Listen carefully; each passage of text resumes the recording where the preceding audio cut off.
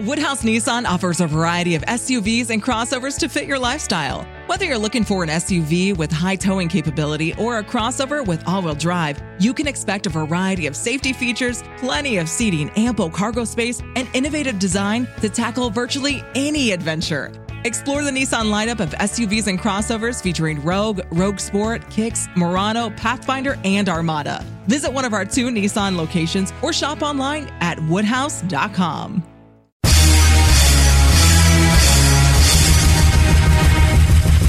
This is America with Rich Valdez, powered by PolitiWeek.com. And Rich Valdez is with us, former Christie administration official. You worked for Chris Christie, you've been in politics, done a lot of public service stuff. Rich Valdez, columnist now with the Washington Times. This is America.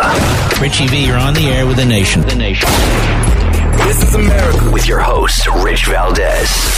What's up, America? I am Rich Valdez, your liberty-loving Latino amigo, right here, 17 floors above Madison Square Garden in New York City. And they've just toppled Christopher Columbus. They beheaded him, and now they've knocked the rest of the statue down. Statues across America are being taken down by the Black Lives Matter protesters, who I'm guessing are now intermingled or one and the same with Antifa. If I'm wrong, let me know. I'm at Rich Valdez with an S on Twitter, at Rich Valdez on all social media. I'd love to know your thoughts. Is Black Lives Matter the same as Antifa?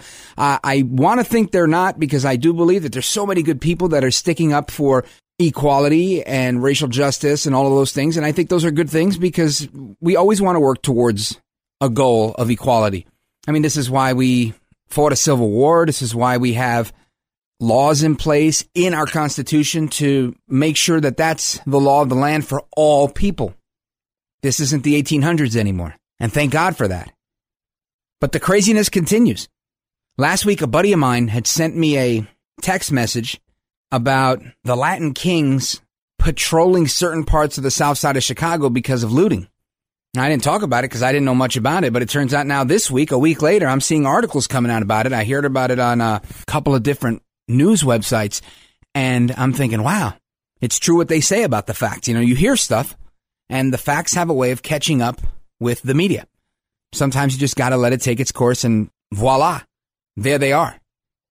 And the media tried to portray it just like they did in the last episode of This is America. I talked about Dominicans having a confrontation with some African Americans from Inwood on Dyckman Street. And that was how social media portrayed it. And both the African Americans from Inwood and the Dominicans from Dyckman Street, they said, you know what? That was a lot of hype that was created, and they made peace. Well, in much the same way, I think they're doing the same thing with these Latin Kings.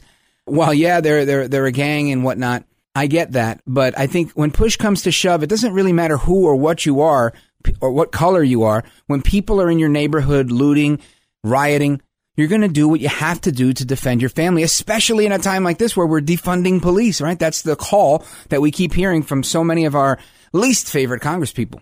And it's just more racism, racism, racism. That's all we keep hearing. And racism is undercover sometimes. So my question is it institutionalized? Is it systemic? Or is it just inherent or ingrained in certain people, not certain systems or institutions? Perhaps it's just something that some people just learned as a part of who they are as a result of their surroundings. Like if you come from a long line of Dixiecrats, Democrats that started the KKK in what was once allegedly called the Confederate States of America, perhaps you have that type of view generations later. I don't know. I don't have that view. I'm a Yankee. My heritage goes back to Puerto Rico. My dad's like 10 shades darker than me.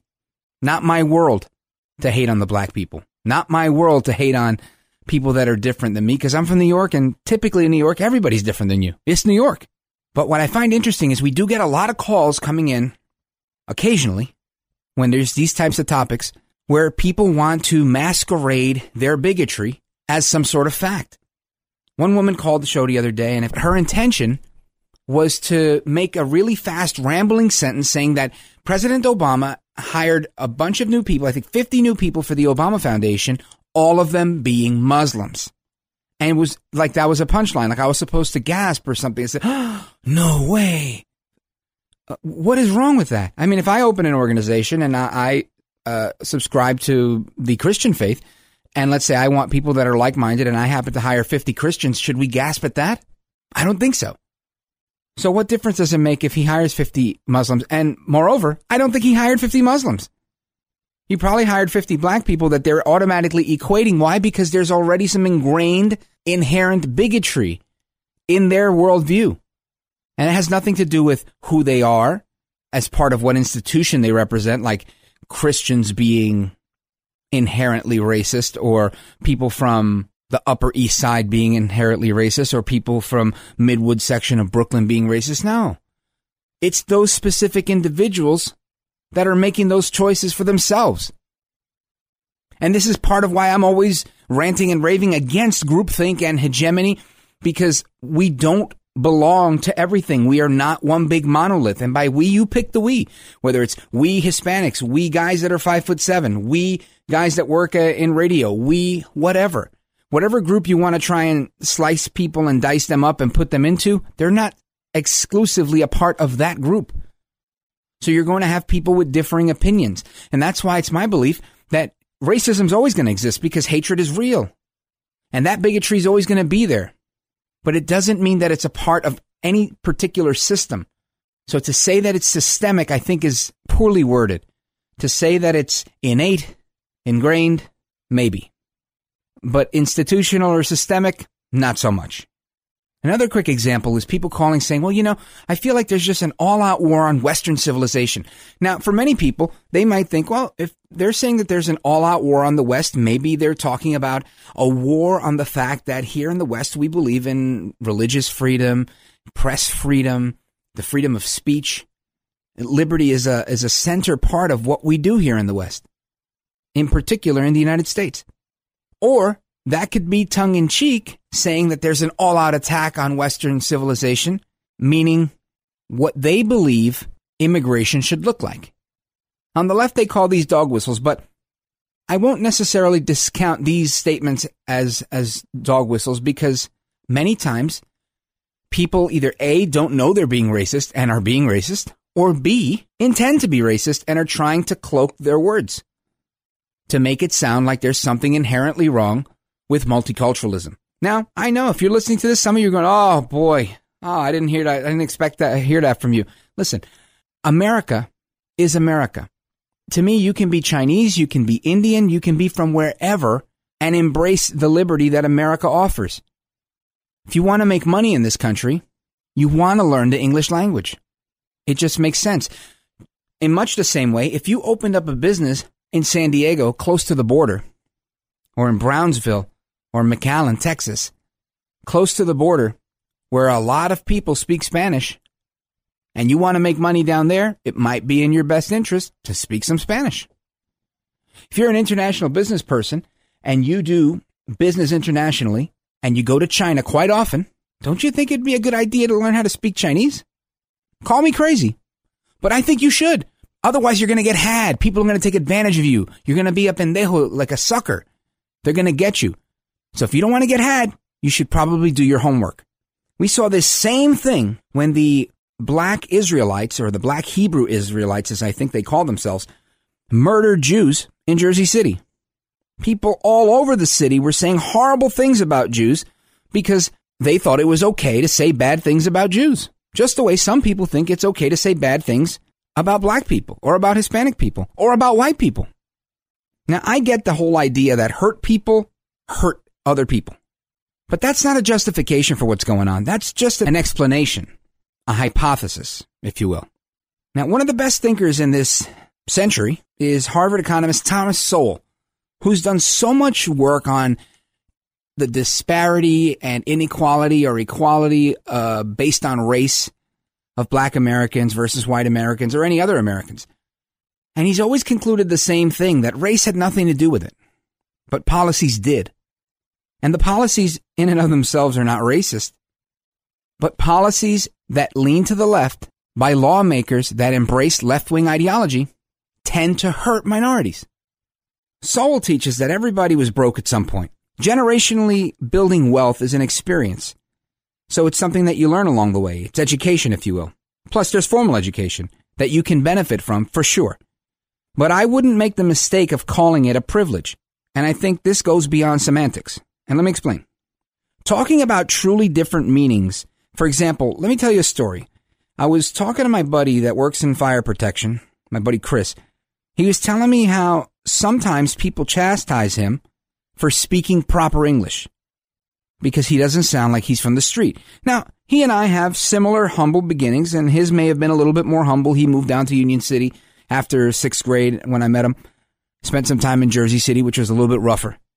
So the people that he met during that part of his journey remembered him a certain way. And I relate to that because I've been told the same thing. Now, this really fascinates me because why?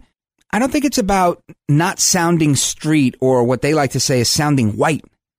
But it's more so that they're not realizing that this country was started by whites who had the benefit of education early on. So it's not like we can say we're in China where you look to the left and you look to the right and you see other Chinese people. Or let's say Poland where you look to the left, you look to the right and you see other Polish people. America's a melting pot. There's all sorts of people here. Native Americans, Europeans from all over, African Americans, Hispanics, etc. So my point is that white privilege is not necessarily a privilege. More so than it's just they've been here longer, so they've done more things and they've grown more roots. Does that make sense? Anyway, I think Sowell brings up an excellent point. I want to focus on an interview that he did with the Hoover Institution a while back. Check this out. One of the things I discovered in the research for my book I'm currently working on is that leaders of groups that are lagging in countries around the world almost invariably have counterproductive policies for them. And it makes perfect sense because insofar as members of lagging groups assimilate into the values and achievements of the larger society, they don't need those leaders. There's no mystery to me as to why Jesse Jackson says what he does, or Al Sharpton and others, because that benefits them, but it does not benefit the people they lead. And all the incentives are for leaders to lead people into things that don't help the people, but help the leaders. And yes, he's 100% right. We don't need those leaders. We're individuals. We can do what we need to do. We know what we need to do. We don't need someone else to tell us exactly how to think, how to believe, and what to do. We can make our own choices. That's the point of individualism. That's the point of America. Keep it locked right there. When we come back, we're going to be getting into a little bit of what these anarchists are. Woodhouse Nissan offers a variety of SUVs and crossovers to fit your lifestyle. Whether you're looking for an SUV with high towing capability or a crossover with all-wheel drive, you can expect a variety of safety features, plenty of seating, ample cargo space, and innovative design to tackle virtually any adventure. Explore the Nissan lineup of SUVs and crossovers featuring Rogue, Rogue Sport, Kicks, Murano, Pathfinder, and Armada. Visit one of our 2 Nissan locations or shop online at woodhouse.com. We're all about. I'm Rich Valdez. This is America. This is America.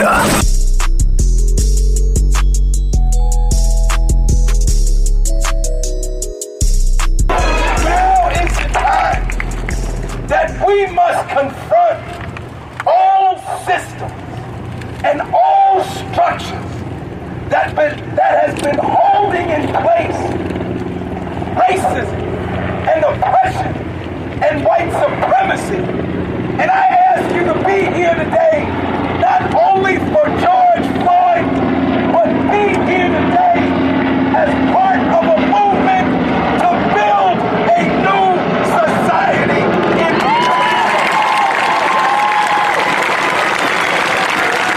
Black Lives Matter! Black Lives Matter! Black Lives Matter! Black Lives Matter! Black Lives Matter! Black Lives Matter! All right, America, welcome back. I am Rich Valdez, and this segment is brought to you by our friends at JustFacts.com, JustFacts, FACTS.com. You need some info, they've got it. Matter of fact, they just put out an excellent article written by economist Dr. Walter Williams. So you don't want to mess that out. Give that a look at JustFacts.com, JustFacts.com/Rich if you want to sign up for your own free newsletter. And speaking of news, I'm looking at a headline that says lawmaker asks if colored population not washing their hands as well as others is behind higher COVID rates. Now, I was like, wow, that's a pretty sensational headline, if you will. So it turns out the guy's a doctor. Senator Steve Huffman, a Republican from Tip City in Ohio. And his quote was, "My point is, I understand African Americans have a higher incidence of chronic conditions and it makes them more susceptible to death from COVID. but why it doesn't make them more susceptible to just get COVID. Could it be that African Americans or the colored population do not wash their hands as well as other groups or wear a mask or do not socially distance themselves? Could that be the explanation or the higher incidence, he said. Now, given context, it makes a little bit more sense because we've talked about that on this episode because it was all over about 3 weeks ago that people of color were dying and getting infected at a higher rate, especially here in New York. And I made the case based on data from different organizations, including the American Cancer Society, that black and brown people get cancer at a higher rate and get a lot of other ailments at a higher rate. So I think the question he's asking was legitimate, and I don't think it was ill-spirited. But reading the headline, you would think it's just another white guy from Ohio that wants to say something racist. And I think that, in effect, is really part of the problem that we're facing today. People are always looking, and those people being race hustlers like Sharpton and others, they're always looking to highlight some sort of inequity, even if it doesn't exist. They just want to put it out there. And I hate doing all this talk about race. I didn't have that in mind for today, but I find it interesting because having 2 teenage daughters, they don't want to hear from me a ton. They really don't. And I got an interesting text from my daughter, and it was about the riots and the protests and all the stuff that's going on. And my 18-year-old had deduced that this movement, the BLM Black Lives Matter movement, from her observation, seems like donations are going to crooked Democrats. And I thought to myself, well, I've done well. And she's done well in being able to see things, because it's true. I mean, there's a video floating around Instagram and Twitter showing that the Act Blue platform and the charity are processing the donations for Black Lives Matter. You see that the Black Lives Matter charity is spending their money on Democrat candidates, particularly Democrat candidates for president. She followed up by telling me that she feels like whenever anything gets big on the news, it's never totally credible. Now, this is coming from an 18-year-old that's in college, who is not a regular consumer of the news and could care less about politics. Okay, so I'm her dad, and she's heard stuff over the years of what I have to say and my thoughts, but I've never really pushed my stuff onto them. I say, hey, check out my podcast or listen to this or check this out. But it wasn't like we had a regular story time where I read to them from the Constitution. Maybe not beyond kindergarten. In kindergarten, I did read to them from the Constitution, but it ended around there. By first grade, they were on their own. My thought is, if that's my daughter who's able to now legally vote, how many more out there like her? How many more brown people that are like, you know what? I don't want to see any black and brown people die, but enough is enough. You've got 17 people that have died. A bunch of them are people of color as a result of these riots. People getting killed, people getting shot, maimed, millions stolen by looters, millions in property damage, and serious civil unrest in places like Oregon and Seattle, Washington, where these dudes took over. And by these dudes, I'm talking about Antifa. They took over a police station. Is it me, or does that sound a little bit out of control? And, you know, one of the questions that comes to mind for me is with this unrest that we see in Washington, where people are saying there's autonomous zones, where the cops have retreated, the National Guard has retreated at the order of the governor, and President Trump tweeting, get out and fix this or I will. Period. The issue I have here is, will it help? Will the president, keeping his commitment to uphold the Constitution and protect all citizens, end up giving the left, the Dems, the never-Trumpers, the rhinos, every last bit of ammunition and video that they need to say that he's a fascist and that he's using his military authority against the will of governors and mayors to go in there and have his way in Washington? Not Washington, D.C., but Washington State. I'm at a loss on this one. I think it could screw him. I really do. I think that this is something that could hurt him in the long run, and he's got to figure out a more political way, a more diplomatic way to get this done. He's got to figure out how to hit him in the pocketbook. That's his strength, to get them to play ball. Because it's clear this is an all-out assault on him to make sure that he doesn't win again, to make him look bad every time they get a chance. But one thing Trump's been great at from the beginning is exposing these people for who they are and building a better mousetrap when it comes to making deals. They tried to impeach him, but it didn't work. They spied on his campaign, but they got caught. Now they're trying this angle. Not to mention what they did with COVID, the shutdowns that have destroyed our economy. And even then, he's had some pretty decent bounce backs with the economy. And I say he's got them, not we've got them, because it was his rollbacks in policy that helped us to have such a stable economy before COVID, which is why people are able to bounce back. Had this been the 2009 slowdown, we'd be in the biggest depression we've ever seen, in my humble opinion. Keep it locked right there. I'll be right back with my final thought. This is America. All right, America, it's Rich Valdez. I'm back, and it's a rainy day here in New York City. I'm guessing you can tell by the sound of my voice. It's just one of those days where you just feel like, oh, man, turning on MSNBC and taking a snooze. But anyway, what we've been through in the last couple of weeks has been nothing short of a revolution. A political revolution launched by the left. The left is coming at us because they want everybody to hate everybody else. They want blacks against whites, capitalists against communists. You name it. It's a divide and conquer strategy. And it's up to us if we're going to borrow a phrase, hold these truths to be self-evident.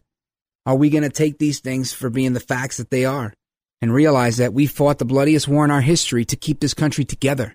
We added the phrase, one nation under God, to the Pledge of Allegiance because it was believed that we needed to, that we are one nation under God, indivisible, with liberty and justice for who? For all. I've drank that Kool-Aid. I believe that hook, line, and sinker. I don't have a problem with black people. To be honest with you, I don't even have a problem with leftists. I have a problem with leftism. The old saying goes, you hate the sin, you don't hate the sinner. So I think people can be Yankees fans and Met fans, and they could still be friends. I don't think we need to hate our neighbor because they don't have the same political outlook that we do.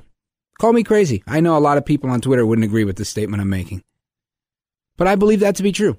I think that we can disagree agreeably, and I think that we fight to the death for our liberty. Give me liberty or give me death. Live free or die. I believe that those are extreme because liberty is extremely important, and it's something worth dying for. So like I said, hate the sin, but don't hate the sinner. And I just want to end with a word of thanks because you guys are such faithful listeners. Even on rainy days like today, we continue to grow. And I get the most encouraging tweets and private messages and emails to info@therichvaldez.com, which is the email address on the website, richvaldez.com. People say the nicest things. I mean, I would read some of them on the air, but I think, A, they would just bore you to tears, and you would think it's just self-aggrandizing, and that's not my goal. I don't want to do that. But let me tell you, I do read each and every one of them, and they're very uplifting. And every time you retweet this and share this and get new people to subscribe to the podcast, it makes a world of difference. Every time you leave a positive review and one of those gold stars or 5 of those gold stars and thumbs ups and all of those things that you do makes such an incredible difference. So thank you. Thank you, each and every one of you that listens to the program. Thank you for sharing the program. Thank you for emailing it out to your friends. Thank you for calling in. If you're listening to the live show on WABC Radio on Saturdays between 5 and 6, we're live at 5 p.m. right here from 17 floors above Madison Square Garden with the news of the day and everything else that's going on. So I want to thank you for all that. And I want to leave you with the words that I leave you with all the time. From Hamilton, if you stand for nothing, you'll fall for anything. So, damn it, stand for something. Don't let them dupe you and don't let them dupe your kids. It's time that we get on our game. We bring our A game and we do our part to save America. And FYI, that's not telling somebody else with a bigger platform what they should do. That's looking in the mirror and deciding what you're going to do. And of course, words of wisdom from Sir Edmund Burke. The only thing necessary for evil to triumph is for good people like you to do nothing. So don't just sit there and watch the police station burn and watch the statue crumble. Don't just sit there and allow your children to be indoctrinated in the school that you send them to. Do something. Homeschool them. Supplement their education with the truth. There's a bunch of great free stuff on YouTube. Use it. Learn it and then reteach it. This is a battle for the hearts and minds of Americans. And if you won't do it, who will? Until the next time, hasta la próxima. I'm Rich Valdez. This is America. This is America.